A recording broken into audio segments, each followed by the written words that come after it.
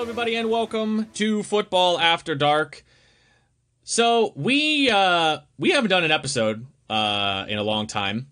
Of course, this is me, Nate Kuiper, professional sports broadcaster and PFF employee. I'm joined by number one Chiefs fan and OOT Rando finalist Matt Dussman. Yep, that's me. But look on the bright side. We may have missed an episode, but now because of daylight savings time, it's literally after dark more often than it isn't. So, yeah, it is. Yeah. We actually get to be Football After Dark now, not Football After High Noon. And of course, our yeah, okay. I had like an introduction for you, like planned out in my head, and then like I don't know what just happened to me. I think I just like had a stroke. Yeah. No, Corey Clemens, professional Hades player, and our social media wizard, and the guy that keeps us on track and on time for all these episodes. We are not joined by Justin. Again, Justin's busy. I guess, what is he doing? We didn't think of a stupid thing that we can have him doing in this episode. He's licking Tom Brady's wounds for him because Tom Brady has a guy for that. He doesn't lick his own wounds. Oh, okay, good. Yeah, Justin's down in Tampa Bay licking Tom Brady's wounds. He will not be joining us in this episode. But, again, we didn't do an episode for a while. I like to think that all three of us were a little distracted last week. Slightly. There was a skosh. I mean, there's things happening in the world right now. Yeah, things happening, so we were a little distracted. But now that it's calmed down a little bit, we had a week of football to talk about, which we are going to talk about this week. We're going to kind of talk about the games on Sunday because we didn't get a chance to, especially because a lot of the news this week has kind of stemmed from Sunday, especially now that we're past the trade deadline, and now the majority of the news that we get is literally just COVID related. Players going on and off the COVID reserve list, which we will talk about as well. But some of the games, the big games that we wanted to touch on Sunday, and I think I just wrote them in our group chat, and we'll just go in order. So Sunday night, we had the rematch between the Saints and the Buccaneers. Of course, the Buccaneers now with arguably their full complement of receivers. The same thing can be said for the Saints. Of course, the Buccaneers also added Antonio Brown.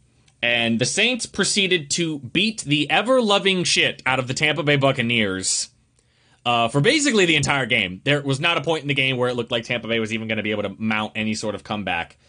That was an old-fashioned ass whooping. There was a lot of, and of course we'll let Corey, focus mainly on this game because it's his team. But I was listening to the PFF podcast this morning, and Sam Monson, who's really, really good, he's just got a lot of really good insights. I'm not just saying that because he's technically my boss. I'm saying that because he really does have a lot of good insights. He was talking about how there were just things that were happening in that game that the Saints weren't even doing. Like, JPP had a pass drop right out of his hands that could have been intercepted. There was Jamel Dean had arguably his worst game ever as a player. They couldn't pass protect. It just felt like everything just fell apart for Tampa. Meanwhile, the Saints even turned the ball over, and we thought that, like, oh man, here's a big swing of momentum. This is what Tom Brady needs. Nope, they immediately punted the ball back to New Orleans. It's pretty disgusting. Yeah, the Saints now have, right now, because of some divisional win percentage, stuff like that, they are currently the number one seed in the NFC in a three-way tie with the Seattle Seahawks and Green Bay Packers. They're all 6-2, but due to some tiebreakers, New Orleans is in fact the number one seed right now. Seattle the 2, Green Bay the 3. I'm Corey. I don't really know how to react to that game. Like, is this just a bad matchup for Tampa, or was this just a situation where this is a full comp? Like, this was the Saints. Like, this is the Saints the way we envisioned them to be in the preseason prior to all of the injuries, all of the COVID-related stuff, all of the problems they've had? What was it? I think it was a mix of everything. And I'm going to say, like, the biggest thing we had was game planning, because we've seen Tampa Bay go out and, like, shut down number one receivers and everything like that. But we haven't seen them shut down 12 receivers in a single game. Was that how many there was at the end? There was 12 different people who caught a pass in that game for the Saints. That's wild. 12 different people. I couldn't even name you more than 5 off the top of my head. Maybe 6. I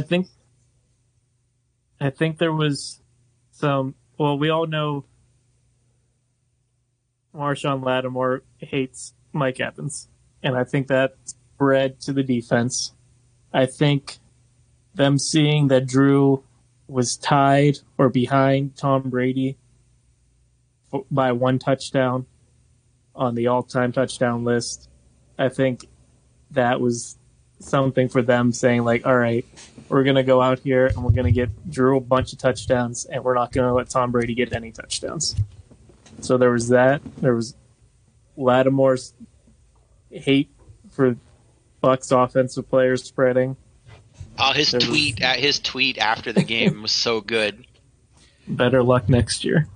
Oh. You know, just real quick, I know that it's a funny meme, the whole Marshawn Lattimore versus Mike Evans thing. And it was great. Like, obviously it worked, right? You guys beat the tar out of them. But if maybe this is just me, if I'm a coach on the Saints, when we're, like, watching the film back from that game, and Marshawn Lattimore's playing the way he's playing against Mike Evans, as happy as I am, a part of me would want to go to Marshawn Lattimore and be like, look, you can't just play like this when it's Mike Evans. Do you know what I mean? Like, right. Because a lot of the problems the Saints have had defensively this year is in that secondary, on that back end. Like, I can't have you, like, if I'm talking to Marshawn Lattimore, like, I can't have you 2 games a year being the best corner in the NFL, and then the other 14 games you just seem uninterested. Do you know what I mean? Mm-hmm. Like, that's the one bit of criticism that I would have. It's funny that that's the criticism, but that's the one bit of criticism I would have towards the Saints, and specifically Marshawn Lattimore. Like, you're not playing. Maybe just Lattimore has a very specific set of skills that is good against Mike Evans and nobody else. That might be true. That was what happened with Ike Taylor for the Steelers. For whatever reason, he was able to shut AJ Green down almost effortlessly. And just nothing AJ Green could do about it. But Ike Taylor was, like, mediocre against everybody else. So maybe that is what it is. That or like a free rent situation where Mike Evans goes up against Lattimore because he got shut down a couple of times. Like, yeah, fuck, I can't get past this guy, dude. I just can't get past him. We know, like, Mike Evans is a big, deep threat. So if Lattimore's able to press him at the line more, knowing that he's probably just going up for a go route, you know? Mm-hmm. Mm-hmm. Just that straight line, like, over the top stuff. I'm not saying, and he's really good at it when he can get, like, off, you know, the blocks and everything, but Lattimore might just be able to read it better and go up against it better, because both the passes he defensed were just like either a go route or a fade route, you know. Mm-hmm. Mm-hmm. I never really thought of, and obviously it helps that Lattimore just absolutely hates him. This game could have easily been 52-3. You think it could have been even worse? Because there was Drew Brees no, he didn't have. I know Jared Cook in the beginning, like the second quarter, he had a fumble on 3-yard line. Yeah. And then there was another turnover we had, another fumble, I'm pretty sure. I think the interceptions were just, I mean, there were some throws that He was trying to do too much. It's just we've seen it in 2 or 3 games this season with Brady now. It's like he just tries to do too much, or he doesn't have the right rhythm with his receiving core. And it's because it's not like Brady's been bad. It's just like I don't know how to explain it. Is it as easy? There was Go ahead. so many deep passes by Brady that game that were nowhere near any players, and a lot of them were when Antonio Brown was on the field. So you just have to think like he just didn't have that. They had like a week of practice together, and they just weren't on the same page like at all that game. I was going to say, how much of this are we tacking on to them trying to force the ball to Antonio Brown? Because you got to remember, like, leading up to this point, Bruce Arians has said, like, he's just an insurance policy. If he starts acting up, we're going to get rid of him. Like, but then he comes out on the field. He was on the field. What was he? Like, he played like 35 snaps. And like you said, all of these targets he got, they weren't even close. So as an offensive coach, I feel like you need to make the choice of like, okay, it's clear that Tom and AB are not on the same page. We need to stop trying to force the ball to him, but they kept doing it. So maybe part of the blame was the fact that they were trying to maybe force feed Antonio a little bit to kind of make him happy, which was the big thing everyone thought they were going to do, which was, why you shouldn't bring in a guy like Antonio Brown, because he can do that to your offense. But I think this was to say that it was a statement of, the Saints. You know what it was? The Saints played Chicago 2 weeks ago, right? And after that game, they were like, oh man, we got to play indoors. Like, we can't be outside. We can't play outside. The history has been with, even though Drew Brees doesn't play that well outdoors, he does play really well outdoors in Tampa, which is... Oh, it's warm down in Tampa. Yeah. I still worry about the Saints if they don't get the 1 seed and then they got to go into Lambeau or Seattle in December and January. They don't have a chance. The Saints have to play for the 1 seed to make the Super Bowl. I think they can. With the Super Bowl being in Tampa and Drew Brees' stats in Tampa, they could win the Super Bowl. I think that's fair. I think that's a fair... All you got to do... Look, Corey, believe it or not, all you got to do to win the Super Bowl is make it there. And then you guys are good. Speaking of the Super Bowl, I'm going to ask Matt a question about his team. What's up? And this is going to be... I'm kind of being facetious because I don't think it matters, but I also just want to know your take on that game. Why can't you guys just blow people out? Like, what is it? What we is have it? A team that went for it on 4th down, fake punted, and still lost. Like, they did everything they could to not beat us. Or they did everything they could to try and beat us, and it wasn't enough. And also had, what was it, a 67-yard kick that, had it not been for the wind, might have been good. Like, how far was the kick that Joey Sly went for? Going for NFL record. It was 67, 68 yards. Yeah. I just think... Look, it is just another case where, like, everything, you have to get a little lucky, and the Panthers got a little lucky at times in that game. They played perfectly, and they gambled hard.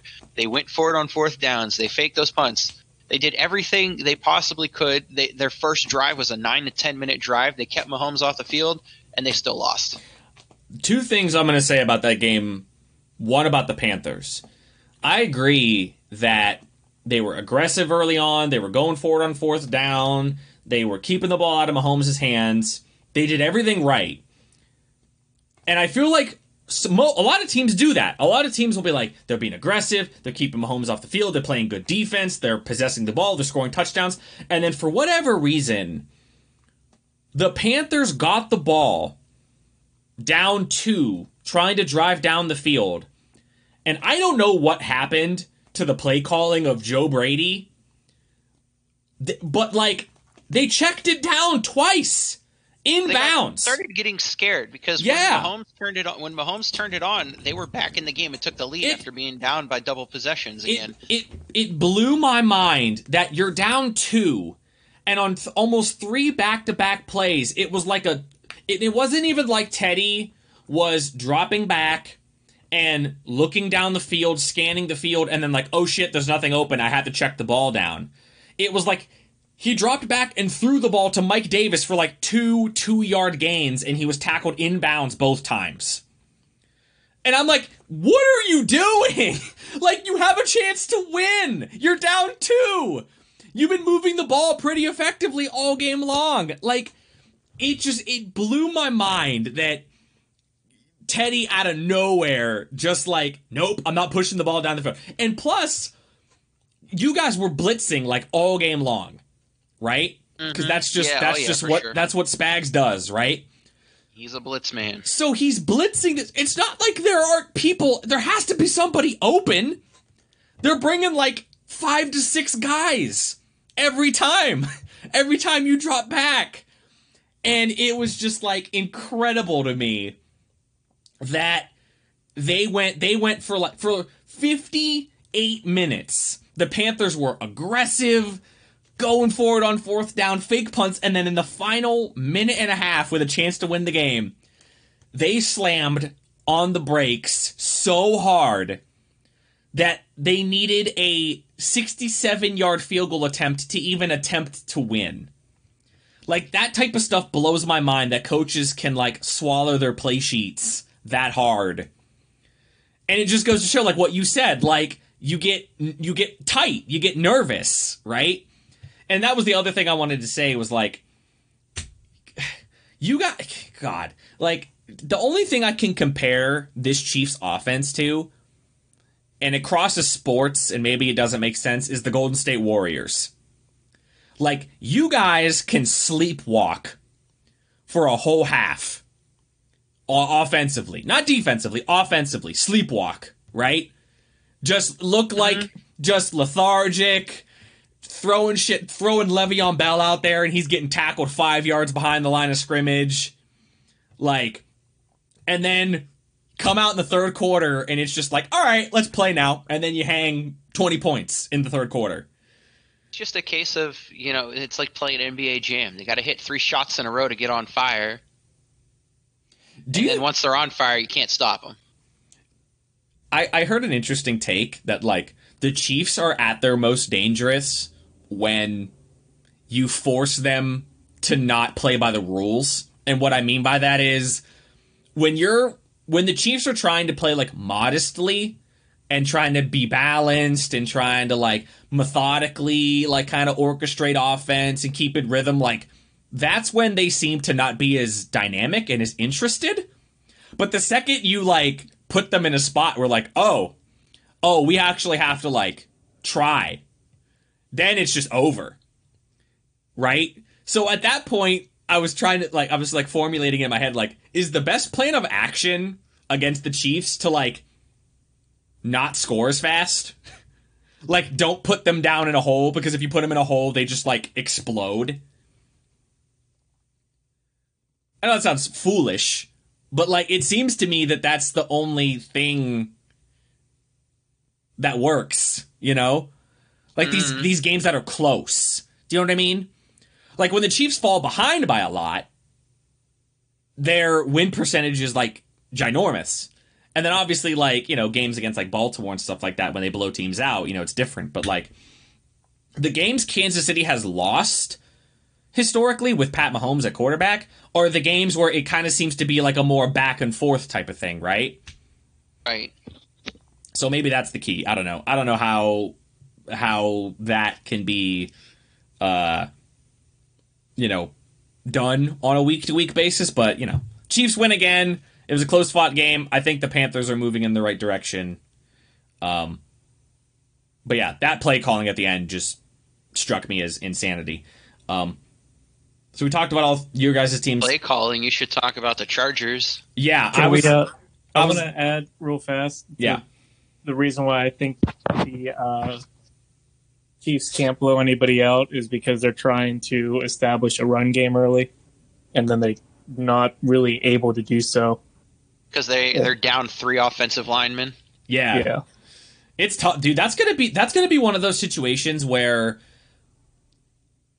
man, you guys, like, I'm not saying like it's gonna be catastrophic because I still think you guys are gonna go to the Super Bowl, but like the road to that Super Bowl is gonna be a lot more sketchy if you don't get Mitchell Schwartz back, because like the real only thing stopping Kansas City, right, is like if Pat Mahomes isn't upright. You know what I mean? And if you guys can't establish a run and then all of a sudden Mahomes kind of starts to doubt his protection, I think that can be a big issue. So you guys need Mitchell Schwartz back really bad. It sure would be nice if he came back. Yeah, dude, those back injuries are scary, dude, for offensive linemen. Yep. So as Matt kindly brought up, talking about fourth quarter play calling and how it seemingly continues to cost the Chargers games. Corey, you said, I think the last time we were on an episode, you like Anthony Lynn as like a man and you would want him on your coaching staff. Dude, this is the 6th game they've lost by less than a score? Yeah. Dude, at some point, it's going to get... Because, okay, we know Herbert's good, right? Herbert has impressed everybody, right? Right. We know that you guys have... well, not you guys, but, like, they have good skill position people. I know they've been without Austin Eckler for the whole year, but we know Austin Eckler's talented. We know they have talent on defense, although a lot of it is injured right now, as it usually is for the Chargers. But we know that they're talented. This is becoming a situation where the Chargers, are we at a point now where we need to be considering them moving on from Anthony Lynn because of how horrible they've been in the closing moments of these games? I think I said it 2 to 3 weeks ago that it's about time. How many more one-possession games can they lose? How many bad? I mean, I'm sure you saw the Warren Sharp thread about the terrible play calling in time management situations. Yeah, I retweeted it. It was gaudy. Like, it was it was awful. And I love how he kept reiterating, like, I just want to remind you all, they have 3 timeouts. And you're running an offense, or like your play calling in this moment is indicative of, like, it was as if they were ahead, if that made sense. Do you know what I mean? Like, that was the vibe I was getting. Was they were trying to, like, slowly, like inch by inch move down the field, right? And just barely pick up these first downs and not use their timeouts. And then by the end, you had 5 minutes and you needed a desperation, goal line fade into the corner to a backup tight end in order to win the game. And, like, sure, give credit to the Raiders. Like, whatever, the Raiders are 5-3. Cool. You're going to get your asses kicked by Kansas City this week for the revenge game. Well, next week. Well, next week. Yeah, I'm sorry. Next week. Not this coming week, but next week. No, this week is the Tua Herbert matchup. Oh, God. We're going to talk about that game, too, but, oh, man. Like, the Chargers going up against a quarterback that's pretty much made his name off of come from behind victories. Yeah, I mean, that was the first time we ever saw Tua in a national championship game coming back from behind. Mm-hmm. Second game with Tua. How do we feel about him now? He didn't do much in the first game. In the second game, the defense got another touchdown, but, like, Tua, in a sense, kind of outdueled Kyler Murray. Dude, that drive he had to tie the game was incredible. The drive he was 5 for 5. He had those 2 crazy, like, scramble, get out of the pocket, pick up the first down runs, right? Uh-huh. And then he had the beautiful pass into the corner of the end zone. Like, I know it was against the Cardinals defense, who isn't that great, but I don't know, man.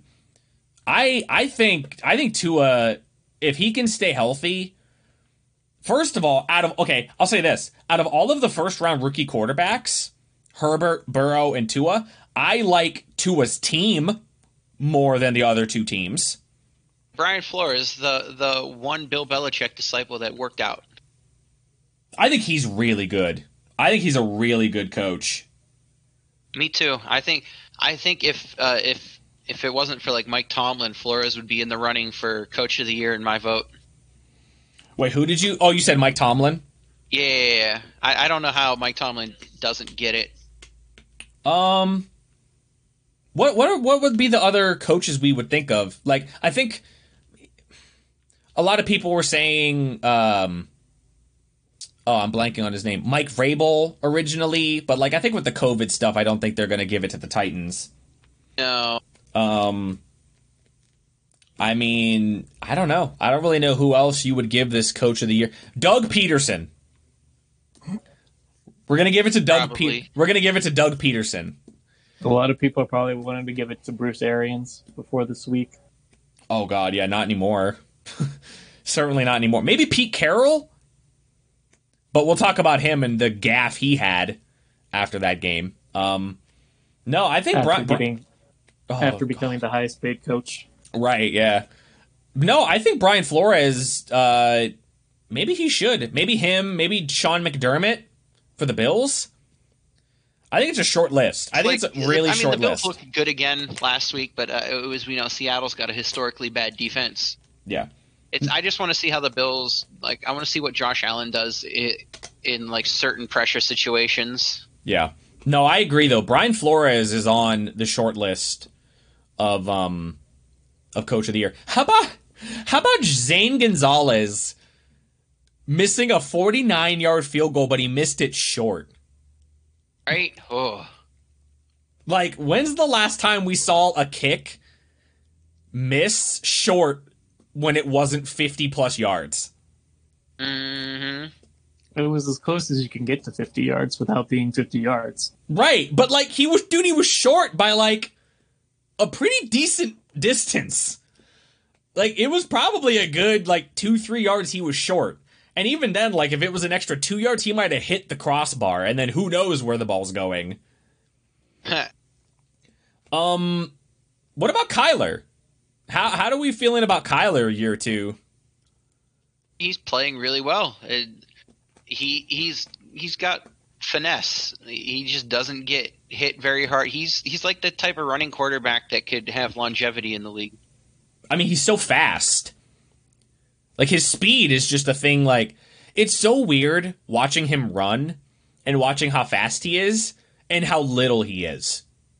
You know what I mean? Mm-hmm. The what's it called? The Gridiron Heights that featured him, which, by the way, I did watch the new Gridiron Heights, Corey. It was really good. Yeah. The Gridiron Heights that had him, running around as, the little baby was... I was like, that's accurate. That's literally what it looks like when Kyler Murray is running around, making people 2 to 3 times his size miss on tackles. I still think that, I don't know. His passer rating, it was kind of an interesting thing. His passer rating outside of the pocket was, abysmal. It was really bad. But no one really cares. A lot of people's who cares? Because he can run. You know? Mm-hmm. If his passer rating is that bad when he gets out of the pocket, but his passer rating was good when he was in the pocket, I don't think it really matters. So, hold on one sec.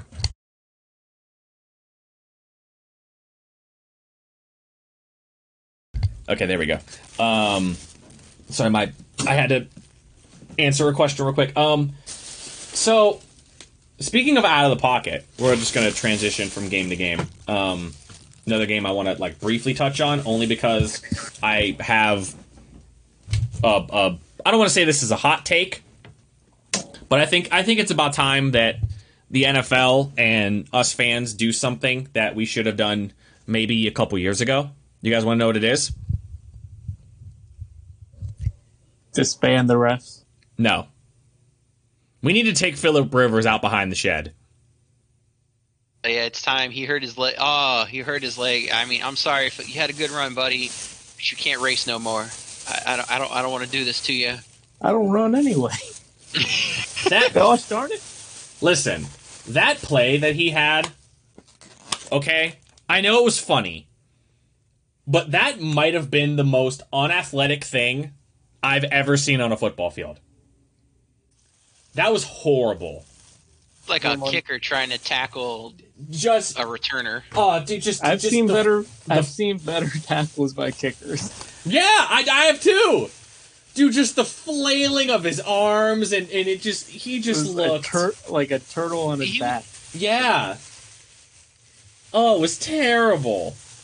That's what I've been saying like all year. Is like you're really trusting Phillip Rivers to come in here and do this. I don't anymore. Yeah, Oh, I was on it.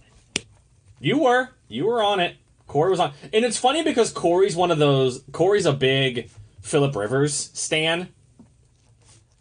I think just mostly as a meme, not necessarily as like a player. But no, you were on it. You were on the Phillip Rivers is not going to work in Indy, and I thought it was. I just thought that the surrounding cast was too good, and that offensive line's one of the best in the league, and they went and got DeForest Buckner, which, by the way, their defense is good. Like, that's a really good defense they have there in Indy when it's healthy.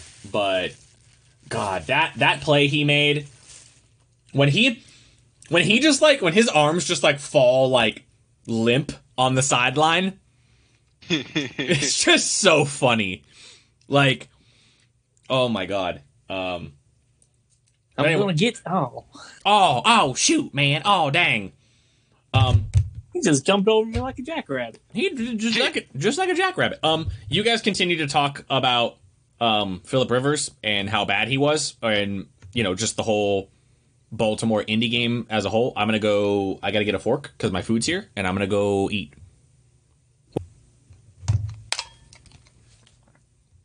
Than they were last year.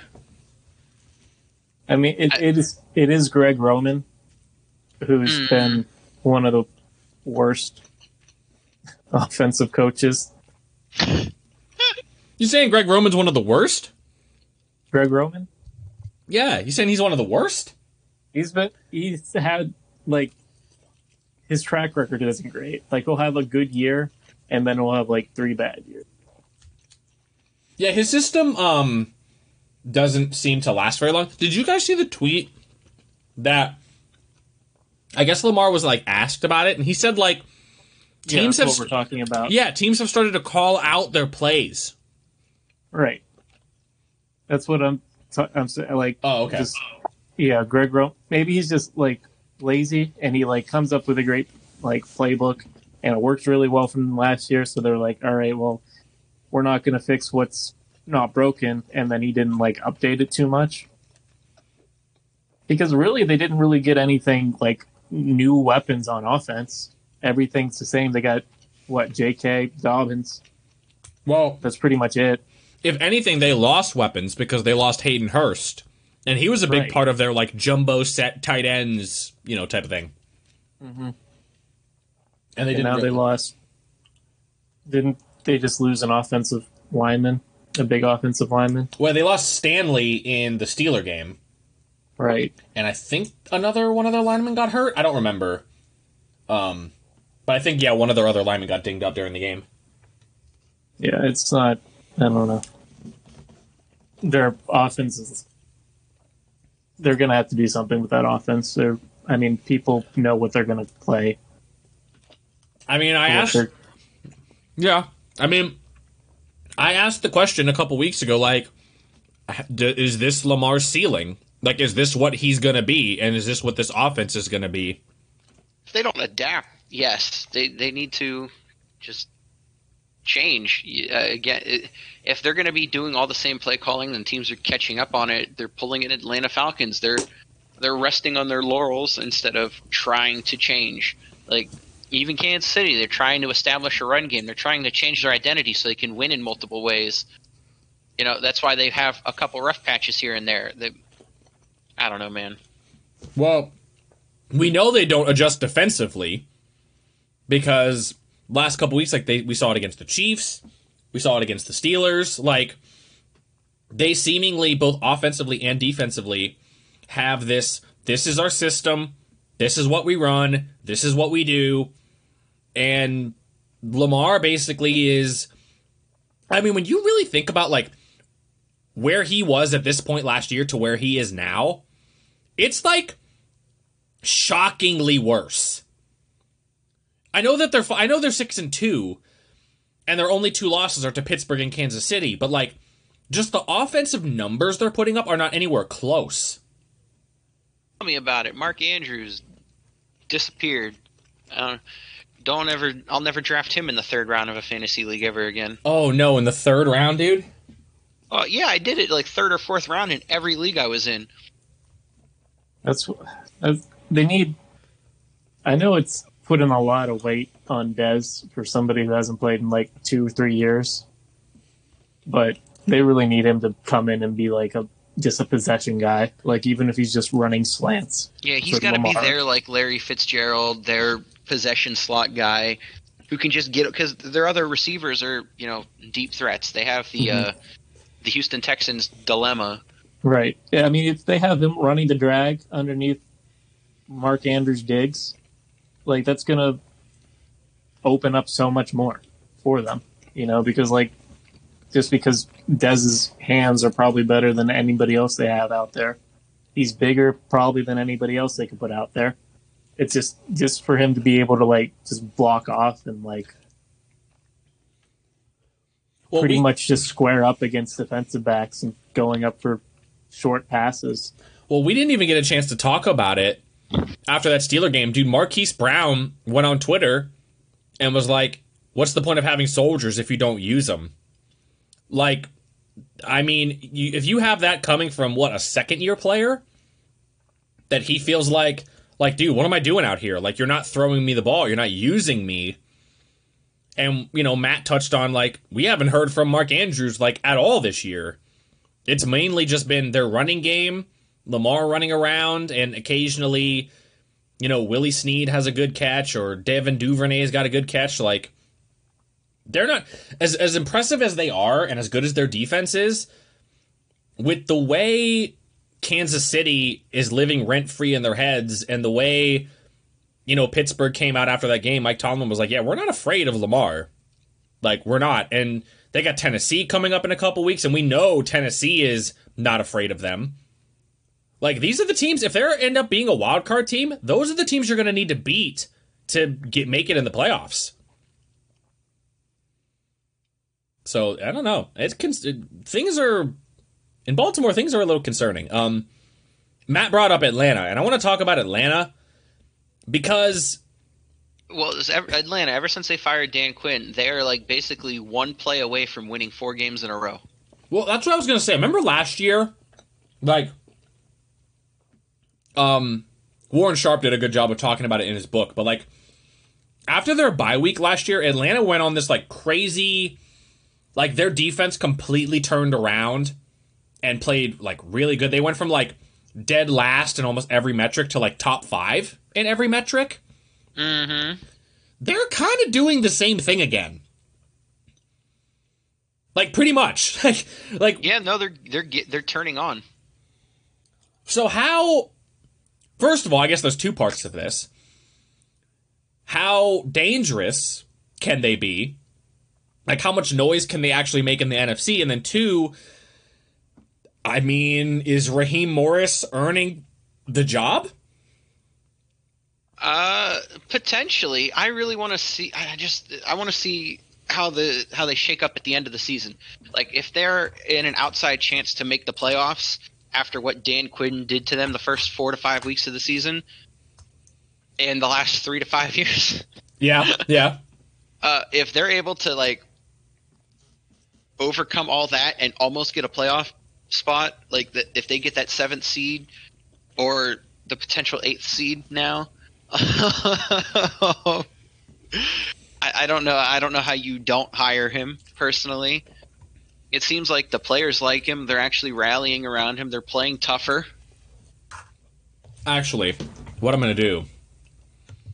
They'd have to go on like they'd either have to go 6-1 or 5-2. Like 5-2 would give them 800, and that could be enough to get the 7th or the 8th seed, because we can count out 3 teams in the NFC East, and you could count out probably the Lions. I think you can count out and every San team. Fran. Yeah, San Fran's probably done.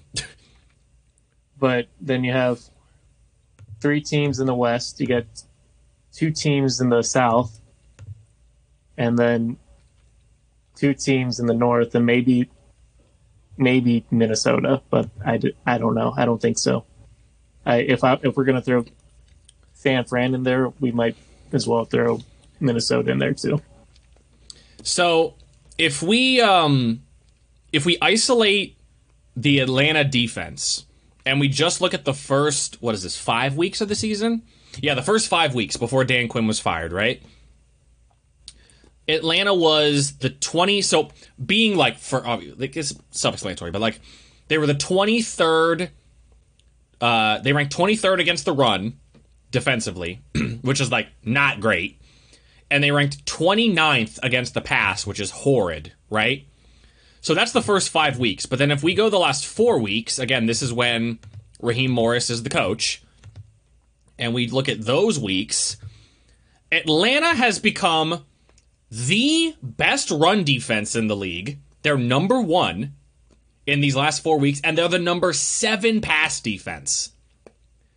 So we're going from 24th against the run to 1st against the run, and 29th against the pass to 7th. That's massive. That's like, you don't make that type of, like, what on earth was Dan Quinn doing? Like, what? It's the same team. It's the same players. Raheem Morris was the defensive coordinator. Like, what was happening? I don't understand. I mean, it's just something with Dan Quinn. I don't know. They didn't. Obviously, he lost the locker room. So from last year, they lost the locker room. I feel like he almost sort of lost the locker room ever since losing that Super Bowl to the Patriots. They just haven't been the same since then.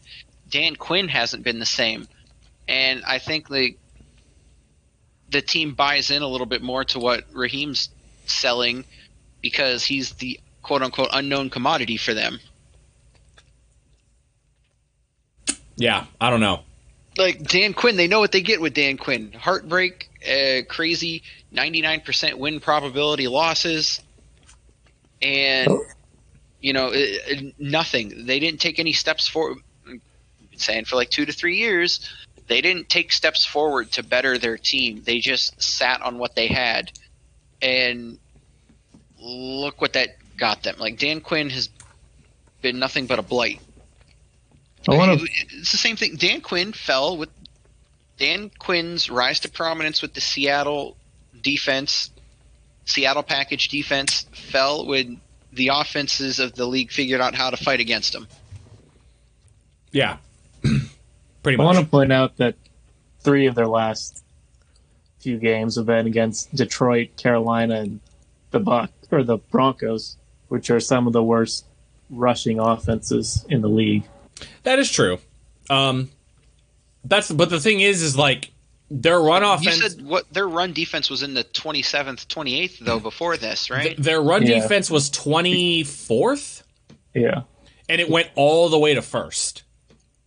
So even though they played bad rushing teams, those teams should have been able to do something against them. If they got completely shut down, it shows something.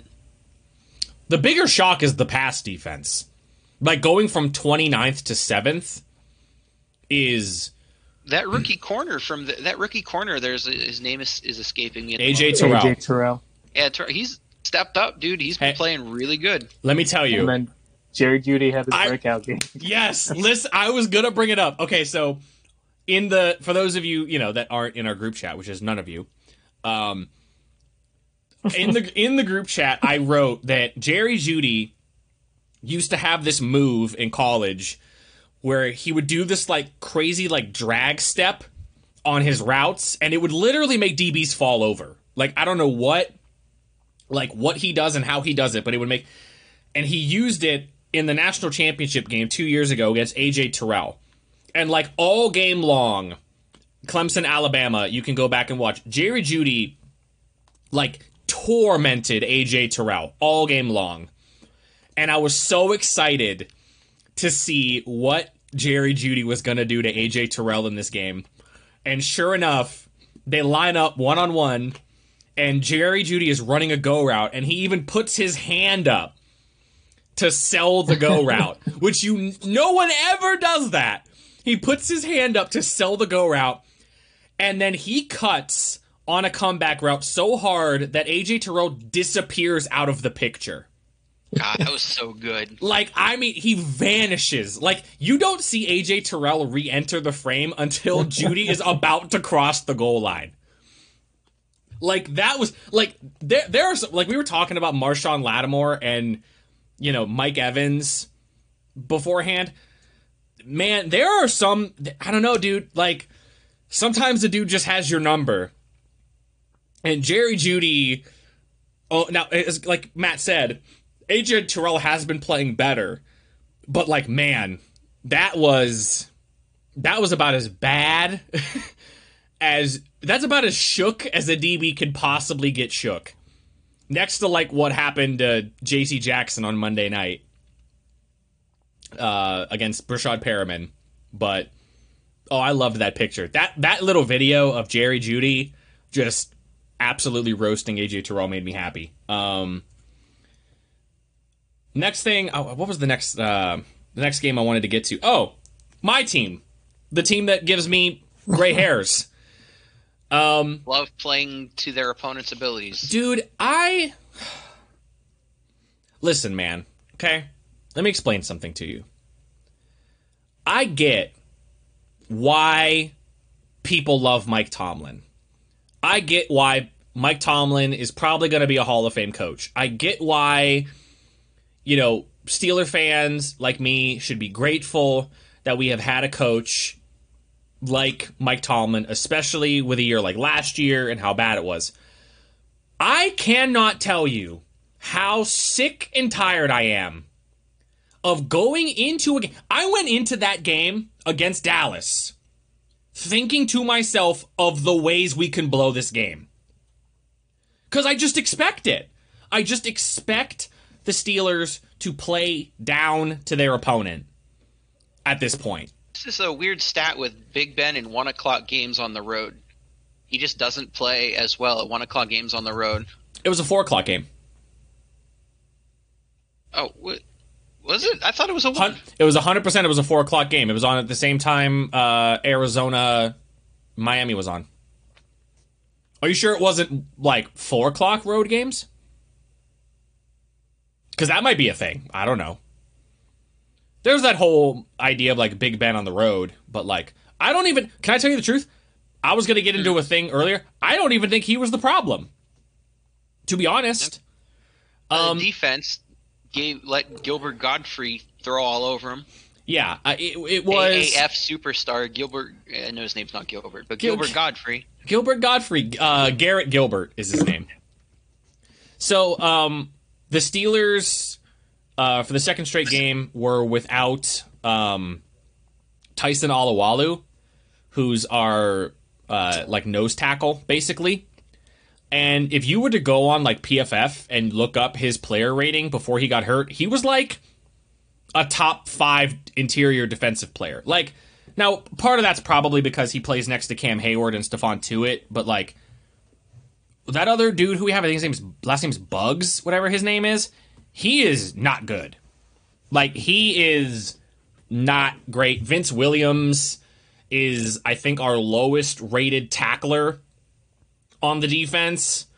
He is not playing... Like, ever since he's been thrust more into that role that Devin Bush had before Devin Bush got hurt, our run defense has not been the same. Our pass rush is still, obviously, insane.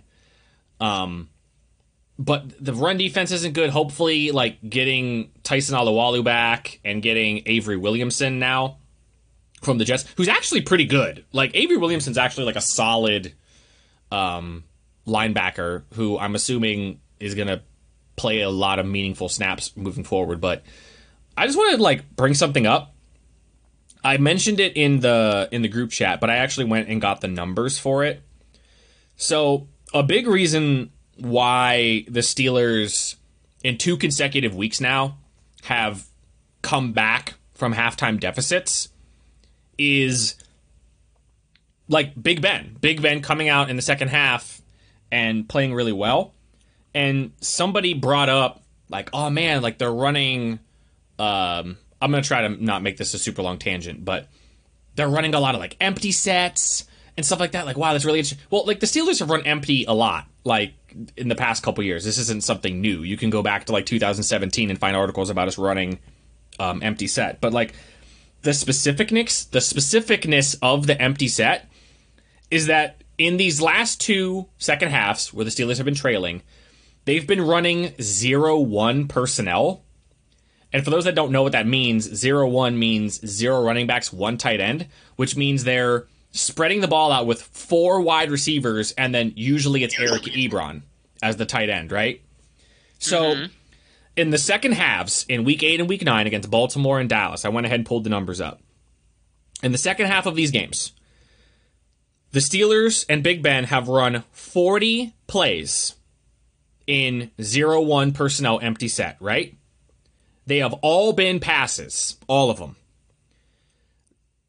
70% of them have been successful, like it's a 70% success rate. Big Ben is 30 of 39. His passer rating is 145. He's thrown 5 touchdowns, no interceptions, and he's averaging 9.4 yards per attempt. I mean, it's very, very impressive. You want to talk about a team that adapts? That's them right there. That is insane. Like that level, and especially when you consider like it's an empty set, right? So it's not like they're disguising the fact that what they're going to do. Right. There's no threat of a running back. Ben's not mobile. The opponent knows you're going to throw the ball, and yet they're converting these passing plays at a ridiculous rate. And I don't know, like if this is like the Steelers, I don't know, I don't want to call it like a secret weapon because it isn't. But if this is like what they can fall back on, if they fall behind, clearly contingency. Yeah, it's like a contingency plan. Clearly it works. I mean, it worked against Baltimore. And Baltimore is probably the next best defense in the NFL next to them. Baltimore had no answer for it. So I thought that second half, like just those, when I looked up those numbers, I was like, holy shit. Like he's 30 of 39, right? But they've attempted it 40 times. The one attempt that isn't in there was a sack. So if you take that play out, he's converting nearly, 75% of those passes. He's completing 75% of his throws, 70% success rate, almost 10 yards per attempt. They're basically getting a first down every time they throw it. That's insane. Like, and to think that you can just adjust to that when you're behind. I don't know. I thought that was the reason why we won the game. Like, defense not playing good. Can't run the ball. We haven't been able to run the ball all year long. Our rushing attack stinks. But I thought that was insane, those numbers. So I wanted to share those with you guys. But like, we've been talking all episode about like teams not adjusting, like Tampa Bay not adjusting offensively, Dan Quinn not being able to adjust, all these teams not being able to do that stuff, and then you have the Steelers and the Ravens not being able to adjust, and then you have Pittsburgh offensively basically going like, okay, we're going to go into this 0-1 personnel set that almost nobody else in the league runs. Like, if you go on and you look at, like, snap rates and personnel groups, nobody runs 0 personnel. The Steelers have run it, like, I think, like, 56 times. I don't think there's anybody else in the league that's run it more than 10. It's just hard. It's just, you don't see it a lot. It's hard to game plan for. So, I don't know. I thought that was the only thing out of that was really impressive. But now we'll get to this. Ben Roethlisberger being put on the COVID list because of Vance McDonald. They let him travel with the team. Then he played 20 snaps. I don't know, man. Well, didn't he test positive on Monday? Yeah, but he missed a game due to illness. Oh, I didn't know that. Oh, that makes me mad. You're right. That makes me real mad. Oh my god. Like, first of all, here's the thing. Apparently, Ben Roethlisberger has been, a little more diligent about this type of stuff. Like, I don't think people are expecting him to, miss the game. Which, by the way, we didn't even talk about this. The fact that he injured both of his knees in classic Big Ben fashion. Somehow manages to eat a sack and injure not one, but both of his knees, and then just come out and be like, yeah, I'm fine. God, man. Corey, you brought up an interesting point. You were like, it's been a long time since we've had one of those Ben Roethlisberger is so tough games. Right. So maybe he's just due. He's just due for one of those games. Dude, that makes me so mad. Ben Roethlisberger is so tough. He's out there with COVID. Oh no! Nobody's Without touching his any balls milk. because he's sneezing on them before. No! Oh God, no! Did you see the Chiefs are filing a complaint with the NFL because they sent out some rep guy to them for an interview thing, and he was walking around doing all sorts of stuff on the Chiefs facility without a mask or anything. And now today, as of 30 minutes ago, McCall Hardman's on the COVID list. No way. Yep. And this was an NFL guy, an NFL official? Yep. They're trying to file a grievance with the NFLPA. It was an NFLPA rep. So what exactly are they, what can they get? What's the league gonna do? I don't know. Can the league, say, oh, sorry? What do you say? What do you say? Oh, sorry, we sent a guy over to your facility and he didn't wear a mask and now one of your players has COVID. Sorry. It's pretty messed up, honestly. How do we feel? This can be the last thing that we talk about. We're nearing an hour. I just want to get your guys' thoughts on the contingency plan that the NFL put in place. Just in case we have games canceled and we need to move to... I think they said, if a game gets canceled and we need to move to, an 18-week season to fit in all the games, that they'll include the 8th playoff team. Is that correct? Man, half of every conference gets to make the playoffs.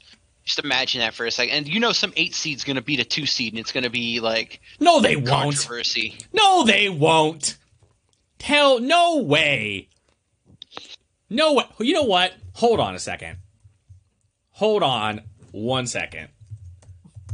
I'm throwing a challenge flag. I'm throwing He has to dig in his sock to get it. I'm throwing a challenge flag on Matt. Okay, so right now. Okay, let's start in the NFC. Right now, the 8th seed would be the Chicago Bears. Okay? They would be playing the Seattle Seahawks. They're gonna beat the Bucks again. No, it's not the Bucks, it's the Seahawks. Nick Foles against that defense? Yeah, Bears but beat the Seahawks. No. Things can change. The Bears could be playing the Bucks. And Tom Brady's nightmare against Nick Foles continues. Nick Foles and then Khalil Mack as the sidekick. Oh my God. We didn't even talk about Seattle and how Pete Carroll was like, man, we thought they were going to come out and run the ball. And they just didn't. How funny is that? You think one of the worst rushing teams in the league is going to come out and run the ball? Here, not only are they one of the worst rushing teams in the league, but Seattle is really good against the run and absolutely atrocious against the pass. So why? This is the type of shit that irritates me with coaches. Like, why does Carroll just got extended? He'll be there for the rest of his life. why does it not make sense?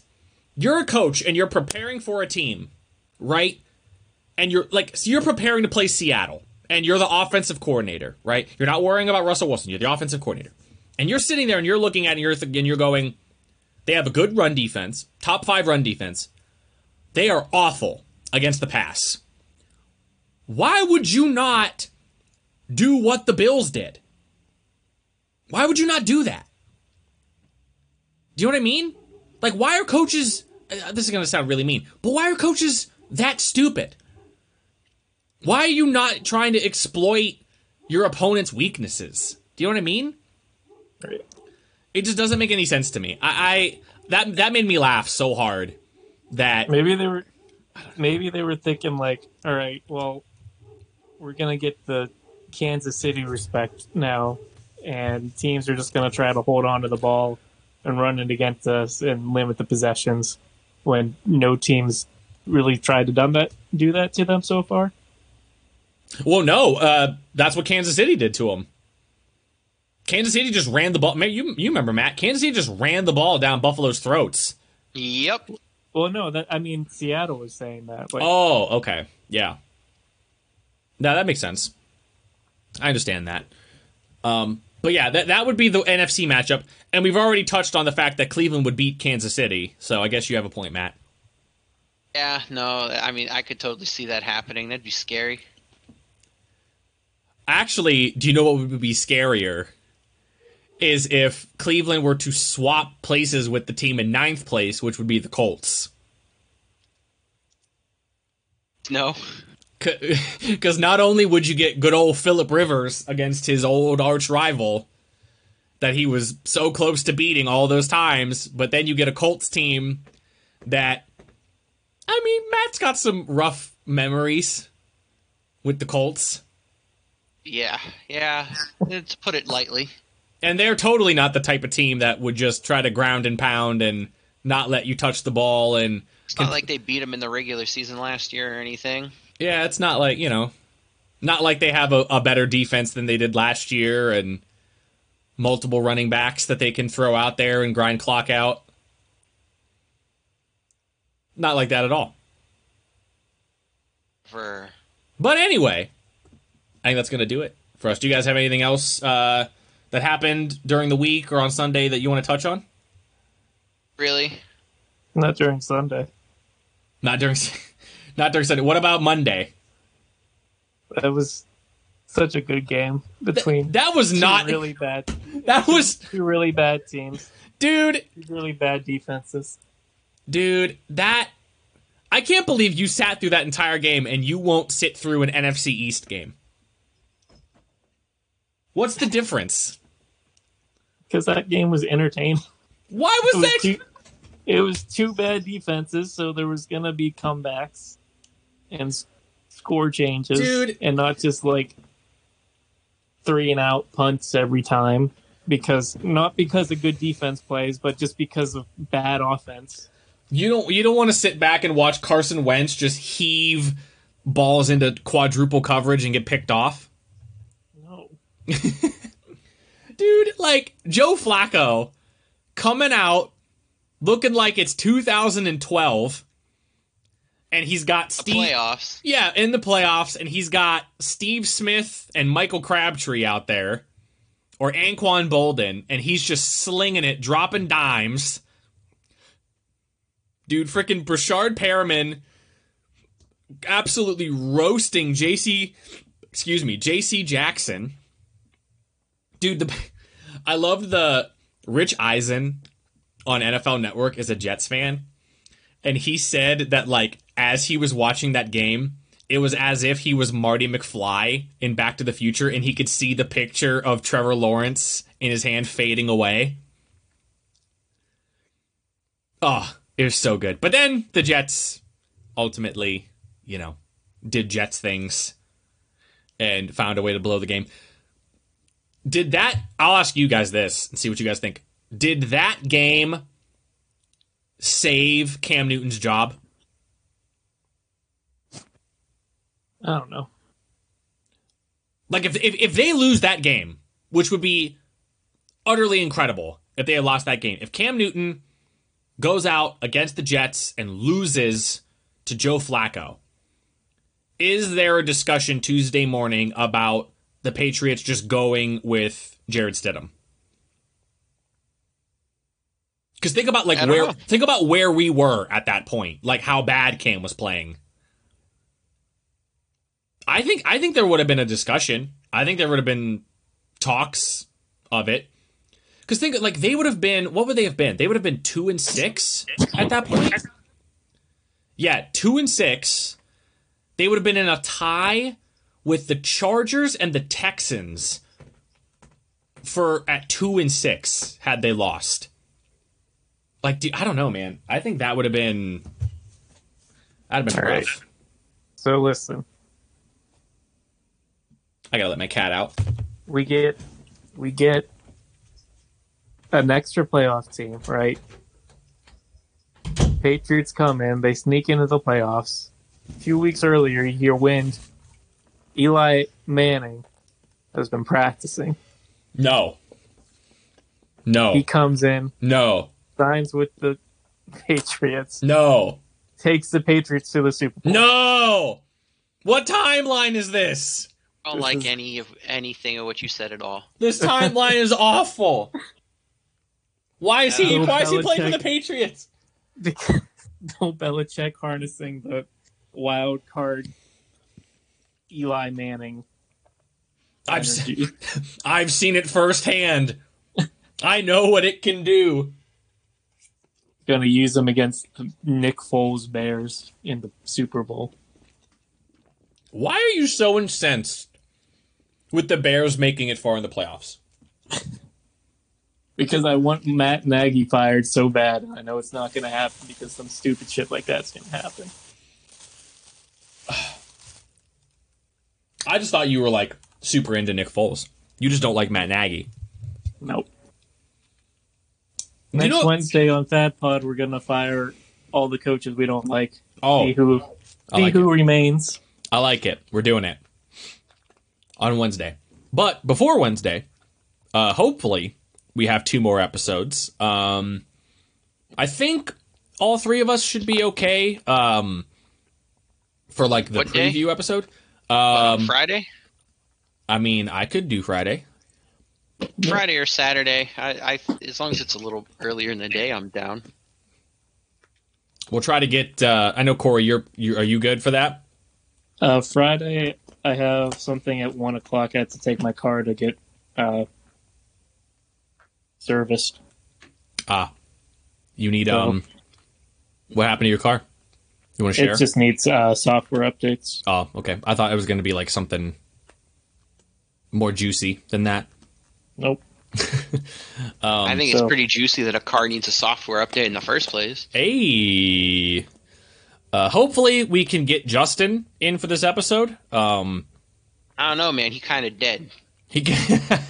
Well, he's down in Tampa. We got to get him. We got to fly him back to. Ohio. He's given Brady a pep talk. With a mouthful of blood and scabs. Please, God, no. Wait, actually, Justin's not giving Brady a pep talk. Justin's giving Brady's offensive line a pep talk because that's what Justin cares about. Just right after the Tampa Bay defense destroyed his team's offensive line. Mm-hmm. All right. That'll be our headcanon for today. We'll roll with that. Wait, so Green Bay's offensive line got dominated by Tampa Bay's, and Tampa Bay's offensive line gets dominated by New Orleans. So does that mean New Orleans' offensive line is going to get dominated this week? Is it like a virus? Who do you going around? Who do you play? That's a good question. Yeah, who do you play this week? I should know this answer. It's San Fran. So San Fran's no. The answer is Kinlaw is gonna Just destroy Andres Pete. No, the answer is no. The answer is not going to... Now, I will say this. If San Fran had not turned into a fucking infirmary this year, maybe that's how it was supposed to get set up. Maybe that was the trajectory we were on, and San Fran just ruined it. Yeah. So, but we'll be coming to you guys at some point later this week. We'll preview all the games. There's some good games this week. We'll get into those. They're all at 4 o'clock, too. Dude, I'm so excited. We're going to get a double witching hour. It's going to be pretty sick. The first time I've ever been excited for 4 o'clock games. Isn't it because of the Masters? I think that's why. Because of the Masters coverage on CBS. Like, a lot of people aren't going to get their local game because of the Masters, so they bumped a lot of games back to 4 p.m., I guess, is what happened. Yeah. Also, the sad thing is there's no Romo this week. Why not? Oh, because Jim Nance is doing the Masters, Yeah. so Romo's not casting any games. Okay. Hear me out. Question. What if you put Kevin Harlan with Tony Romo? Dude. Or like... Oh, is that why Aqib Talib's play calling this week? Probably. He's probably he's probably filling in for Tony. I was going to say, can we combine... Okay, here's what we're going to do. Somehow, some way, we're going to get the Vegas game canceled. Okay? Okay. I'm down. Then what we're going to do is we're going to go hijack Gus Johnson from college football on Fox. Okay. We're going to put him in the booth. Next to him, we're going to put Tony Romo. And then next to Romo, we're going to put John Gruden. And we have the greatest play-by-play team of all time. I'm down. All right. Corey, your job is to somehow get the Vegas game canceled. All right. Thank you. All right, that's your assignment for this week. The rest has something to do with the refs. That's right. Just to let you know. That's fine.